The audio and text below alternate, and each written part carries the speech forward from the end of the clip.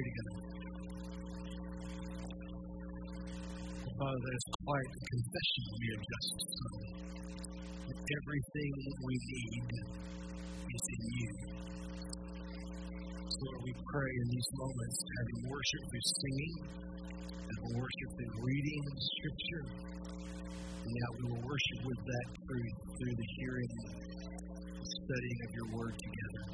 Your word never returns void, and we trust it to do what it needs to do right now in each of our souls. In the name of Jesus, we pray.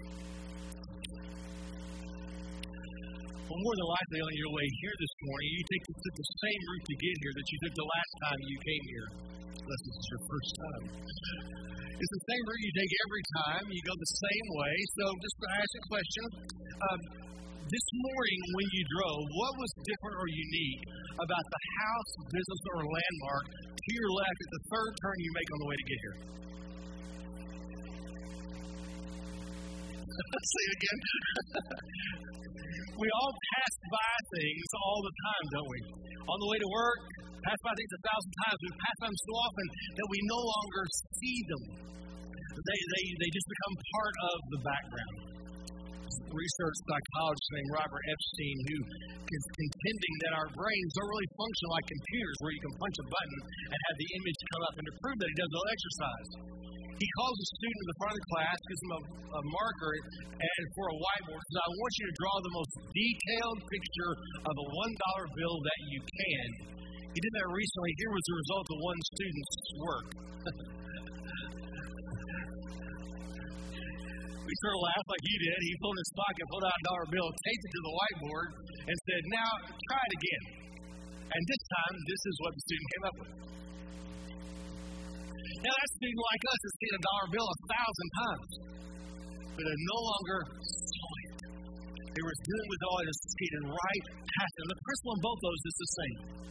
Overfamiliarity with anything can cause our minds and hearts to grow dull to it. Now, sometimes that's very helpful because if our minds were seeing everything with the exact same level of intensity, we'd be overstimulated and couldn't function at all. But other times, that's really dangerous to begin to lose focus on something that is very, very important. And I just got to thinking, how does that work for us spiritually?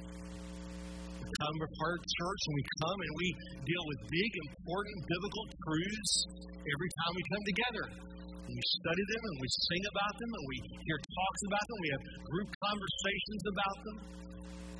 I just wonder if it's possible that overfamiliarity with even those kinds of things can cause our minds and our hearts to grow dull to them. Paul Tripp says the worst kind of blindness is the capacity to look at wonders, things specifically designed to move you and produce in you breathless amazement and not be moved by them anymore. It's the sad state of yawning in the face of glory. Now, I suspect that most of us here this morning would identify ourselves as Christians. And we are those who are the people who bear the name of Jesus Christ. But here's the thing. Overfamiliarity, even with Jesus Christ, can cause our minds and our hearts to grow dull to the beauty and the glory of who Jesus is. It's not a new thing. In fact, I think one of the saddest stories in all the New Testament is the story of the church at Ephesus. This wonderful church that was taught deep and true by Paul, and they were discipled by Priscilla and Aquila. They were pastored by Timothy.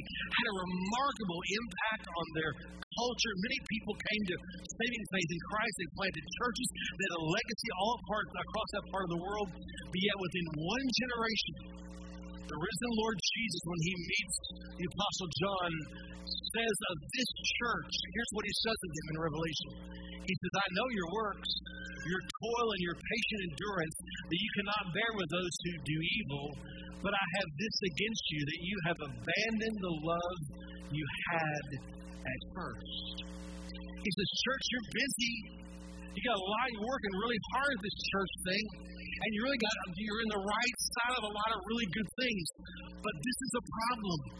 That your mind and your hearts have grown dull to me, have grown cold to me. This year, we here at Living Hope are celebrating our 40th anniversary. And by God's grace, we are a church that's strong, and we have influence, and we have a legacy. But we don't want our hearts to grow dull. So that's why we've been giving ourselves some time to walk through the articles of faith. Because what we believe begins to capture our hearts and it works its way into our actions. So this morning, we want to focus our attention specifically on the article on Jesus Christ. Begin to look and see again and make sure that we're not growing dull to who He is. And as we do that, we will look at one of the most stunning descriptions of Jesus in all the Bible. It's in Colossians chapter 1. If you have your copy of God's Word, would you go ahead and turn there to Colossians chapter 1. Now, the church of Colossae was begun while Paul was in Ephesus. There's a guy in Ephesus named Epaphras who came and heard Paul preach the good news of Jesus. He trusted Christ, and then he went back home, told his friends and family, and a church formed there. Well, some time has gone by, and now some dangerous teachings begin to threaten the church. There is a teacher has arisen in their midst who is tapping into some ancient superstitions they had in that part of the world about evil spirits. And he was advocating that Christians had to practice certain rituals and rites for their protection. That Christ was good, Jesus might not be quite big enough, quite strong enough, and so they need to add a little extra insurance. So when Paul writes the letter to the Colossians, he's going to remind them exactly who is this Jesus that you've committed yourself to. So in Colossians chapter 1, Chandler Gray is going to come and read our scripture for us. Would you stand in honor of the reading of God's Word? We're in Colossians chapter 1, beginning at verse 15. He is the image of the invisible God, the firstborn of all creation. For by him all things are created, in heaven and on earth, visible and invisible, whether thrones or dominions, or rulers or authorities, all things are created through him and for him. And he is before all things, and in him all things hold together. And he is the head of the body, the church. He is the beginning, the firstborn from the dead, that in everything he might be preeminent. For in him all the fullness of God was pleased to dwell, and through him to reconcile to himself all things, whether on earth or in heaven, making peace by the blood of his cross. And you who were once alienated and hostile in mind, doing evil deeds, he is now reconciled in his body of flesh by his death, in order to present you holy and blameless and above reproach before him.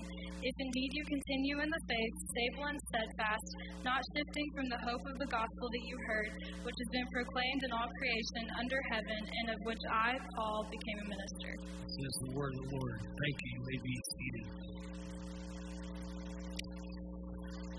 And Paul said the issue here is this: who is Jesus, and what does faith in him really look like? And he used here what may have been a poem or a hymn in some ways.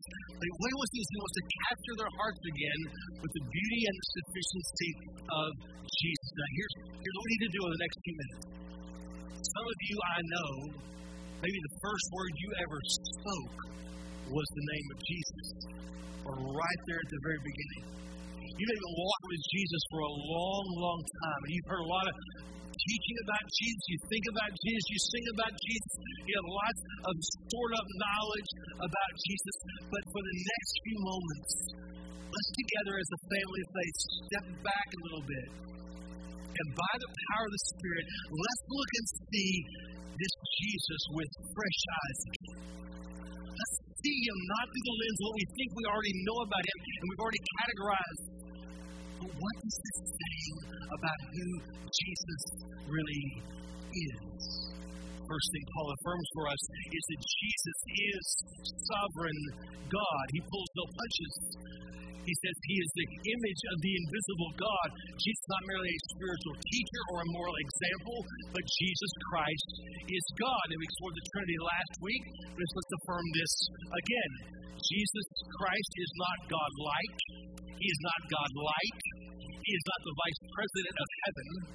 Jesus Christ is God himself. He says he is the image of the invisible God. And that reminds us of what the word says in Hebrews chapter 1, verse 3, where it says, God's Son is the radiance of the glory of God and the exact imprint of his nature. The word image imprints were the same. Kings in those days would have a signet ring, hot wax on official documents. They would press that into the hot wax, and it would make an exact imprint of their official seal. He's saying, you see, Jesus is an exact imprint of the very character of God. So our statement of faith says that Jesus Christ reveals God to us. Well, John chapter 1 tells us that. No one has ever seen God. The one and only Son who is at the Father's side, He has made Him known. And Jesus Himself made the exact same claim. He said, if anybody has seen me, He said, you have seen the Father.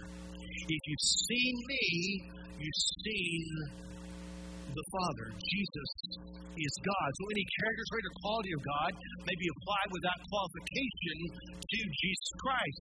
So yes, He is holy and good and love and wise and just and all-knowing and all-powerful. Think about the miracles where Jesus stands in a storm and says one word and the storm stills. He has authority over nature.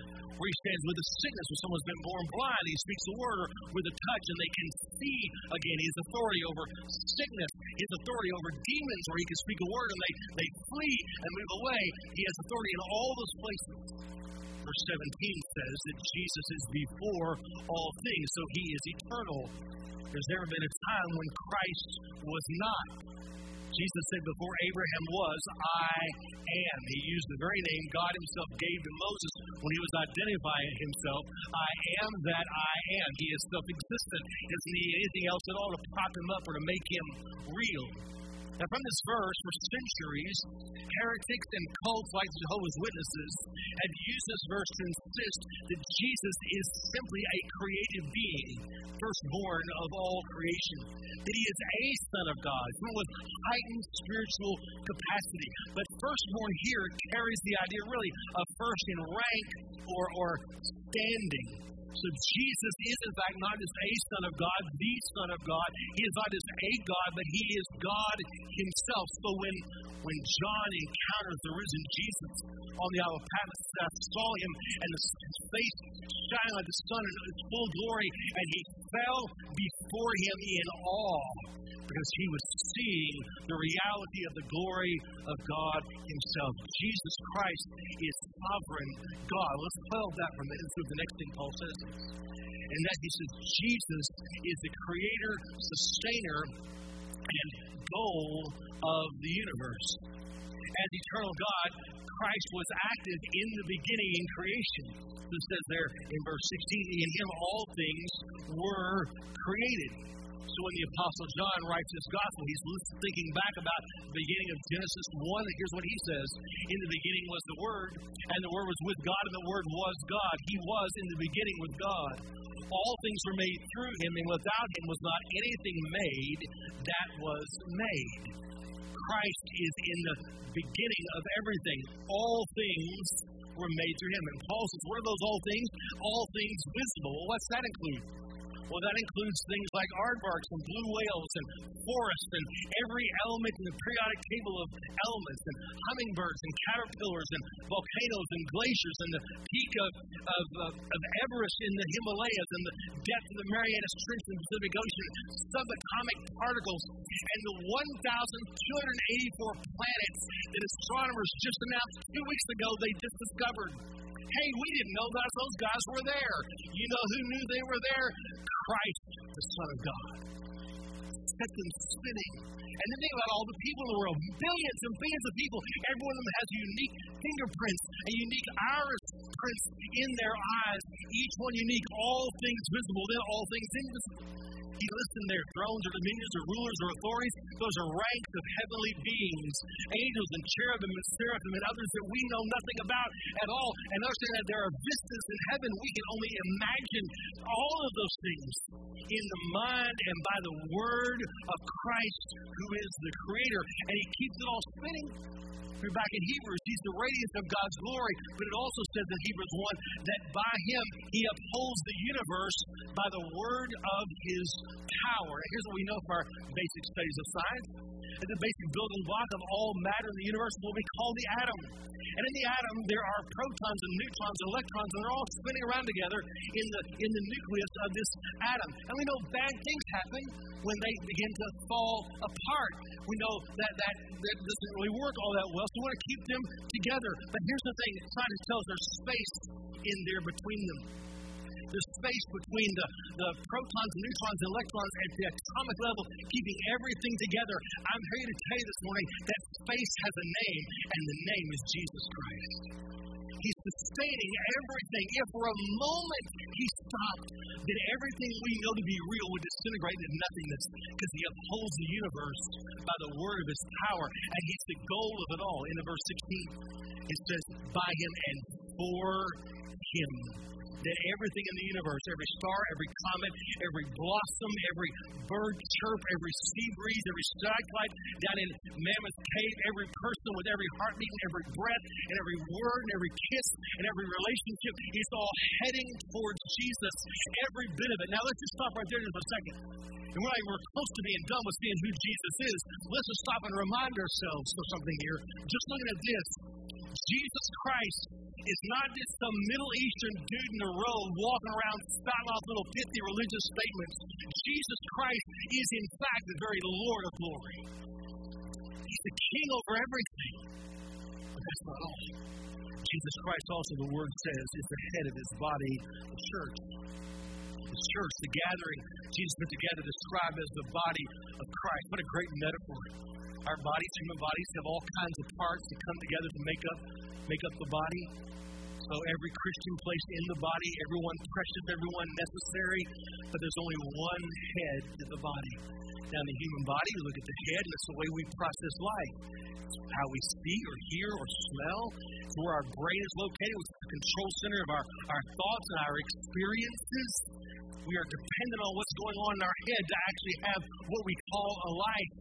And so when we say Jesus Christ is the head of the body, we're saying the church is utterly dependent on Him for the sustenance of its life. Okay, that sounds okay, but let's remind ourselves what we're talking about here. This morning, across the globe, there are thousands upon thousands of churches gathering, and they're speaking and worshiping in thousands of diverse languages and under all kinds of cultures and political systems and philosophies. They're in places where some are open and public, and some are forbidden to gather, and some gather under threat of death. There are people who gather in cathedrals, and others under banyan trees in the bush to worship, and others that are in storefronts and are pulling out folding chairs, and others are in apartments in megacities like Jakarta, and others are in prison, they're worshiping. And some use a liturgy where it's really formal as they go along on their worship, and some just kind of whatever's going to happen that morning by the Spirit happens, and there's dancing and shouting. And all of those together are, if they are the true church, gather under one confession. We say, what is it? It is this: Jesus Christ is Lord. Let's say it together again.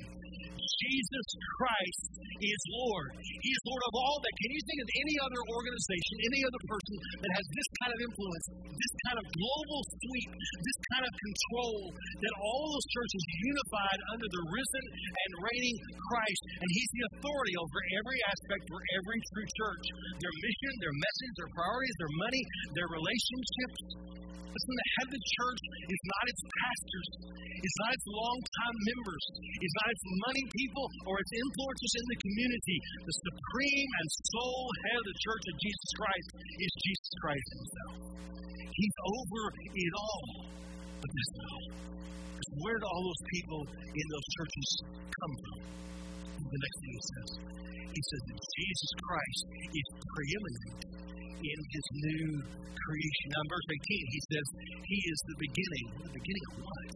We're going to talk about creation. Okay, go on. He is the firstborn from the dead. Okay? That's an obvious reference to the resurrection. Now, this is not first in time, because there are other resurrections. Even in the Bible we see those. This again carries the idea of being number one in rank or uniqueness. Jesus' resurrection is unique. He's the only person who's ever raised from the dead and stayed alive. He's still alive to this moment. His resurrection defeated the key enemies of humanity, sin and death. So something is going on. It's leading to something. So gospel, and Paul describes it later in 1 Corinthians 15. Here's what he writes. He says, as by a man came death, by a man has come also the resurrection from the dead. For as in Adam all die, so also in Christ shall all be made alive. So there was the beginning of time when there was a man named Adam who chose to rebel against God and sin and brought death into the world. But now he's saying there's another one, a Christ who's been resurrected, and something else is going on here. Here's what's happening. By his resurrection, Jesus is the second Adam. He's starting everything new. So the beginning is the beginning of a new creation. A new creation with a new humanity. Another place in the Bible describes Jesus saying he once had the firstborn among many brothers. So he's creating a family of resurrected people. People who once were spiritually dead but are now alive in their souls, who are sharing in his resurrection life. Who are those people? 2 Corinthians 5:17 tells us, if anyone is in Christ, he is a new creation. Any person who has trusted Christ, in a relationship with Christ, is a new creation. So he's beginning this whole new world in that way. And in that new world, he says, Jesus is preeminent. He's center stage, he's spotlight for his resurrection people, which means he's first. He's first in our affections, first in our time, first in our thoughts and our opinions and our marriages and our families and our professions and our money and our enjoyment and our sense of beauty and entertainment and all those things. Because if the resurrection of Jesus is true and has this kind of power, everything changes.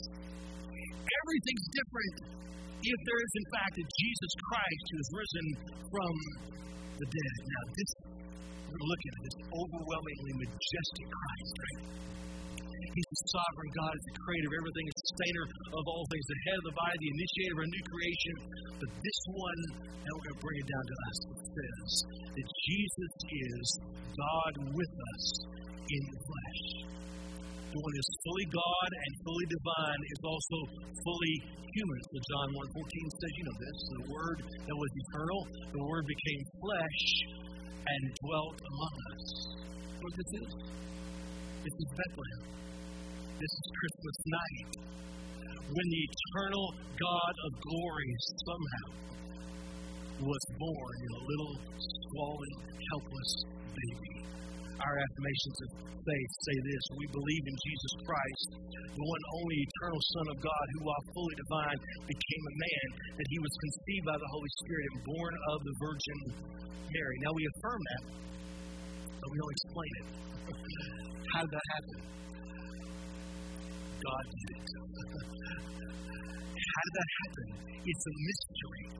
We see it. Come behold the wondrous mystery. God could have stayed distant and clean, but God the Son came here to our world, and he really lived here on earth. He came in a specific time, a specific culture, a specific place. He knew all the good things of life, the sweetness of family, and hands calloused from satisfying work. He knew love and a good meal and laughter together with friends. But he also knew the mess and the brokenness and the weariness and the disappointment and the pain and the confusion and the sin and the temptation. He knew all of it. And in the midst of all of that, we affirm that he lived a sinless life. Hebrews 4 says this: Jesus was one who in every respect has been tempted as we are, yet without sin.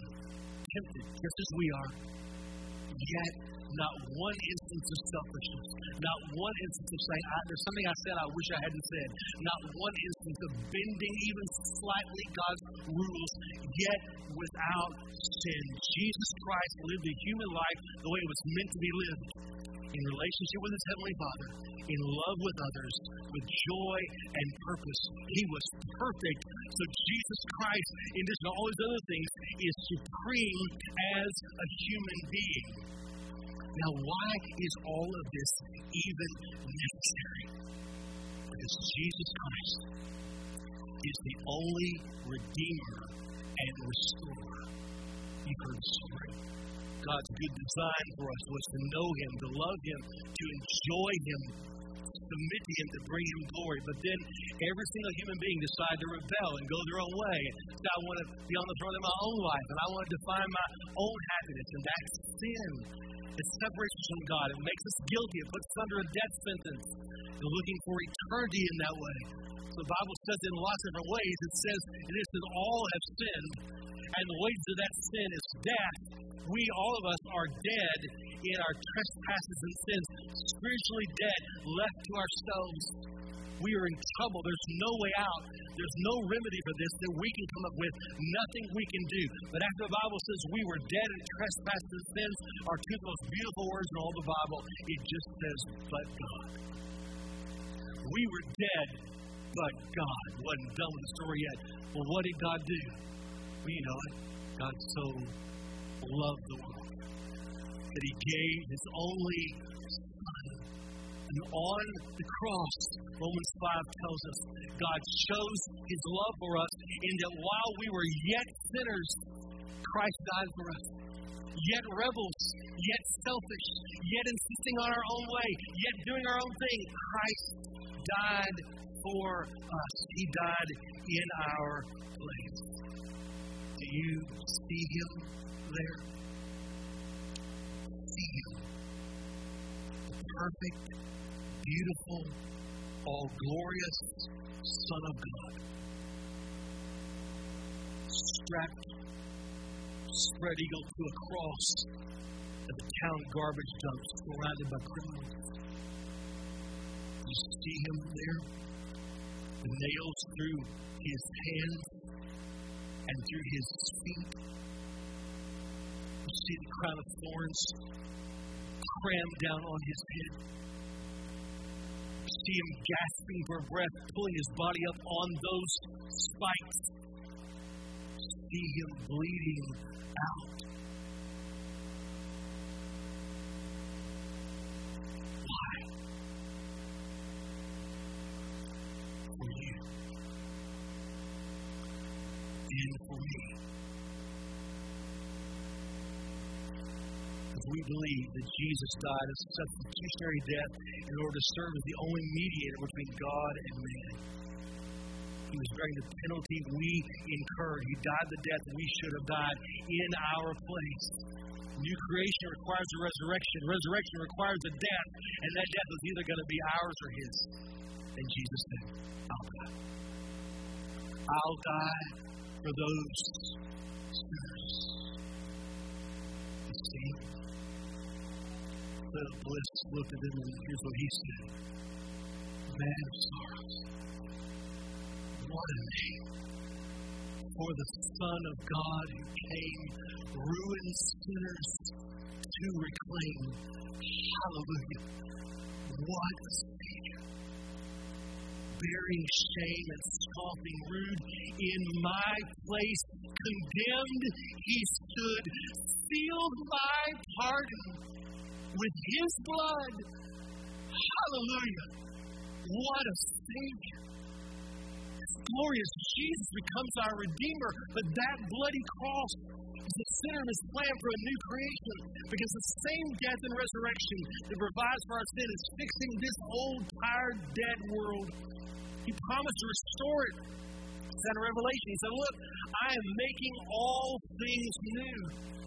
He's going to restore all the mess back the way God intended it from the very beginning. He points to the day when every broken thing will be restored, every sickness healed, every wrong made right, every sad thing coming true. And in that world, Jesus will be at the center, and every knee will bow, and every tongue confess that Jesus Christ is Lord of the glory of God the Father. And in that day, we will sing the song we already sang this morning, only it won't be just us.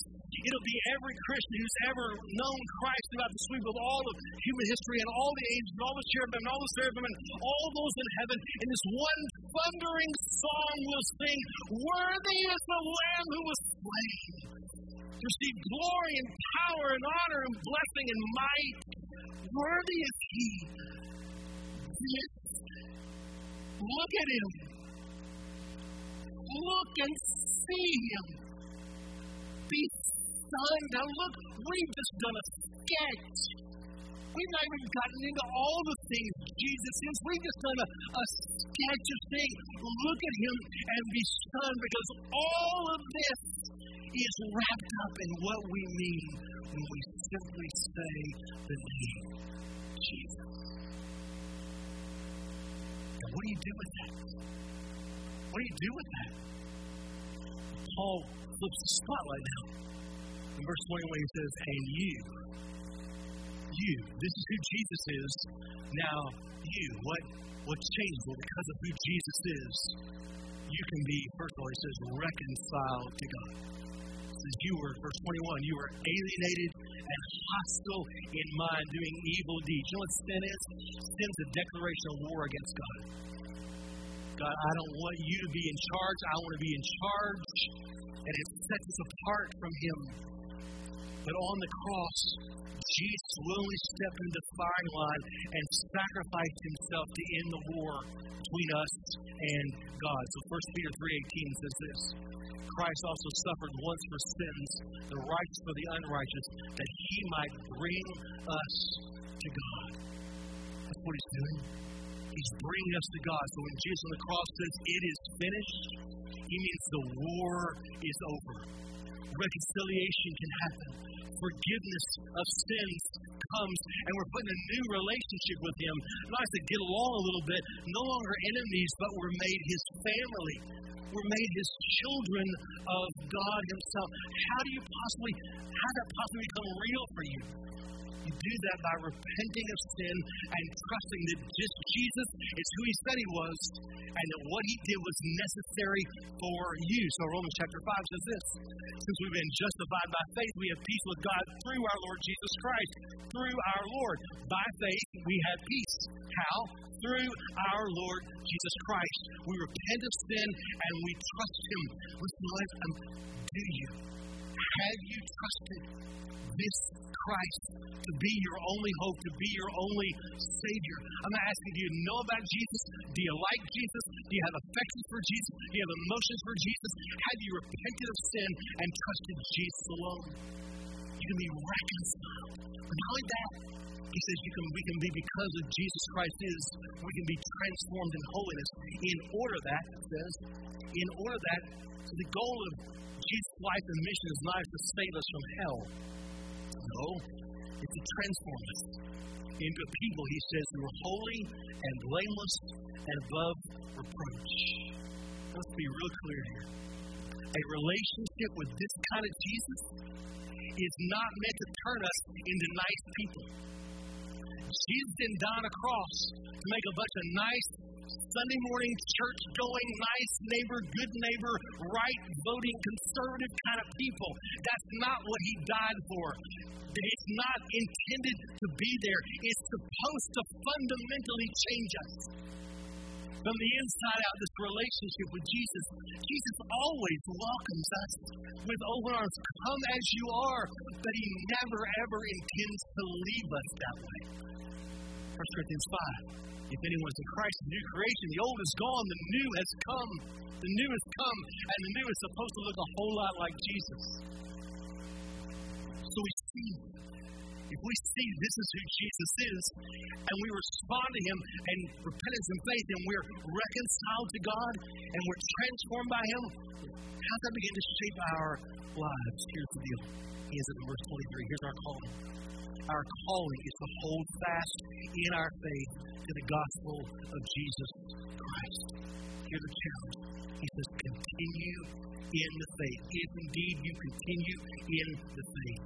He reminds us of the object of our faith is Jesus and his gospel. He reminds us of the point of it is to reconcile us and transform us. But it's one thing to know this here. It's another thing to live it. It's possible, really possible, to be over-familiar with Jesus and make Jesus a dull, religious-y thing we're familiar with, and we can sort of outline if we're pressed to. We can keep it in our mind, have it never get to our hearts. It's possible to yawn in the face of glory, or Jesus Christ can become the singular passion of our souls. The beauty that we never get over, the love that wrecks our hearts. He can become the blazing sun at the center of the solar system of our lives, around which everything we are orbits, and in which everything finds its meaning. That's what He wants for us. But understand, that kind of faith doesn't grow in an hour on Sunday morning. It is also on purpose, day after day, moment by moment, decisions and choices. So here the energy required. He says, be stable, be steadfast, not shifting. Now, in our culture we live in today, a focus on Jesus like this is sure to be dismissed as naive, or to be ridiculed, or to be ignored, or attacked. Here's what I think He's calling us to do. You hold fast to Jesus.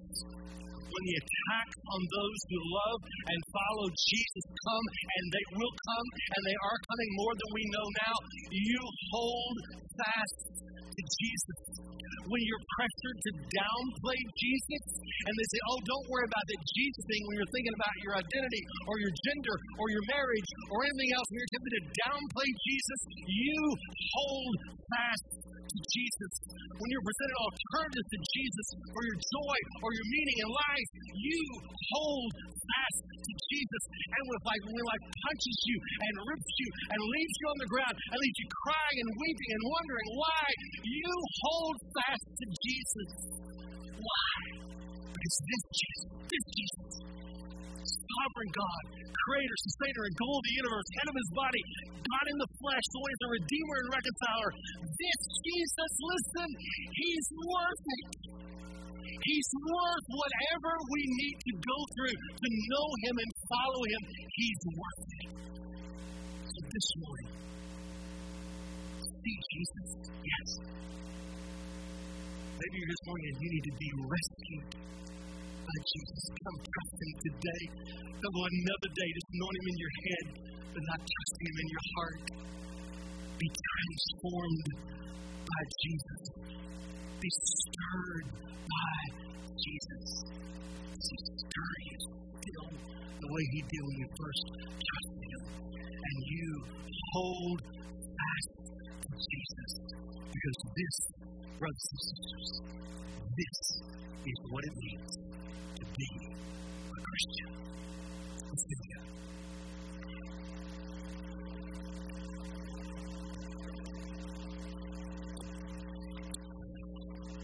Now, Lord Jesus, You've made Yourself clear to us by Your word.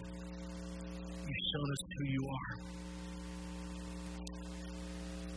Lord, when we see that,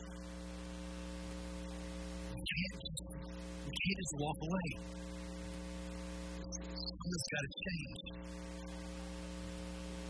Help us, Lord, not just to look at this and then glance down because the glory is too bright. Help us to see who You are in this moment, wherever we are, individually across this room. Help us to respond to You as we need to. As our rescuer, our redeemer, as our transformer. Maybe, Lord, we need to come and confess we've gotten a little dull with the fullness of all that You are. Help us by this moment, by the Spirit, to respond to who You show us that You really are. Help us, we pray.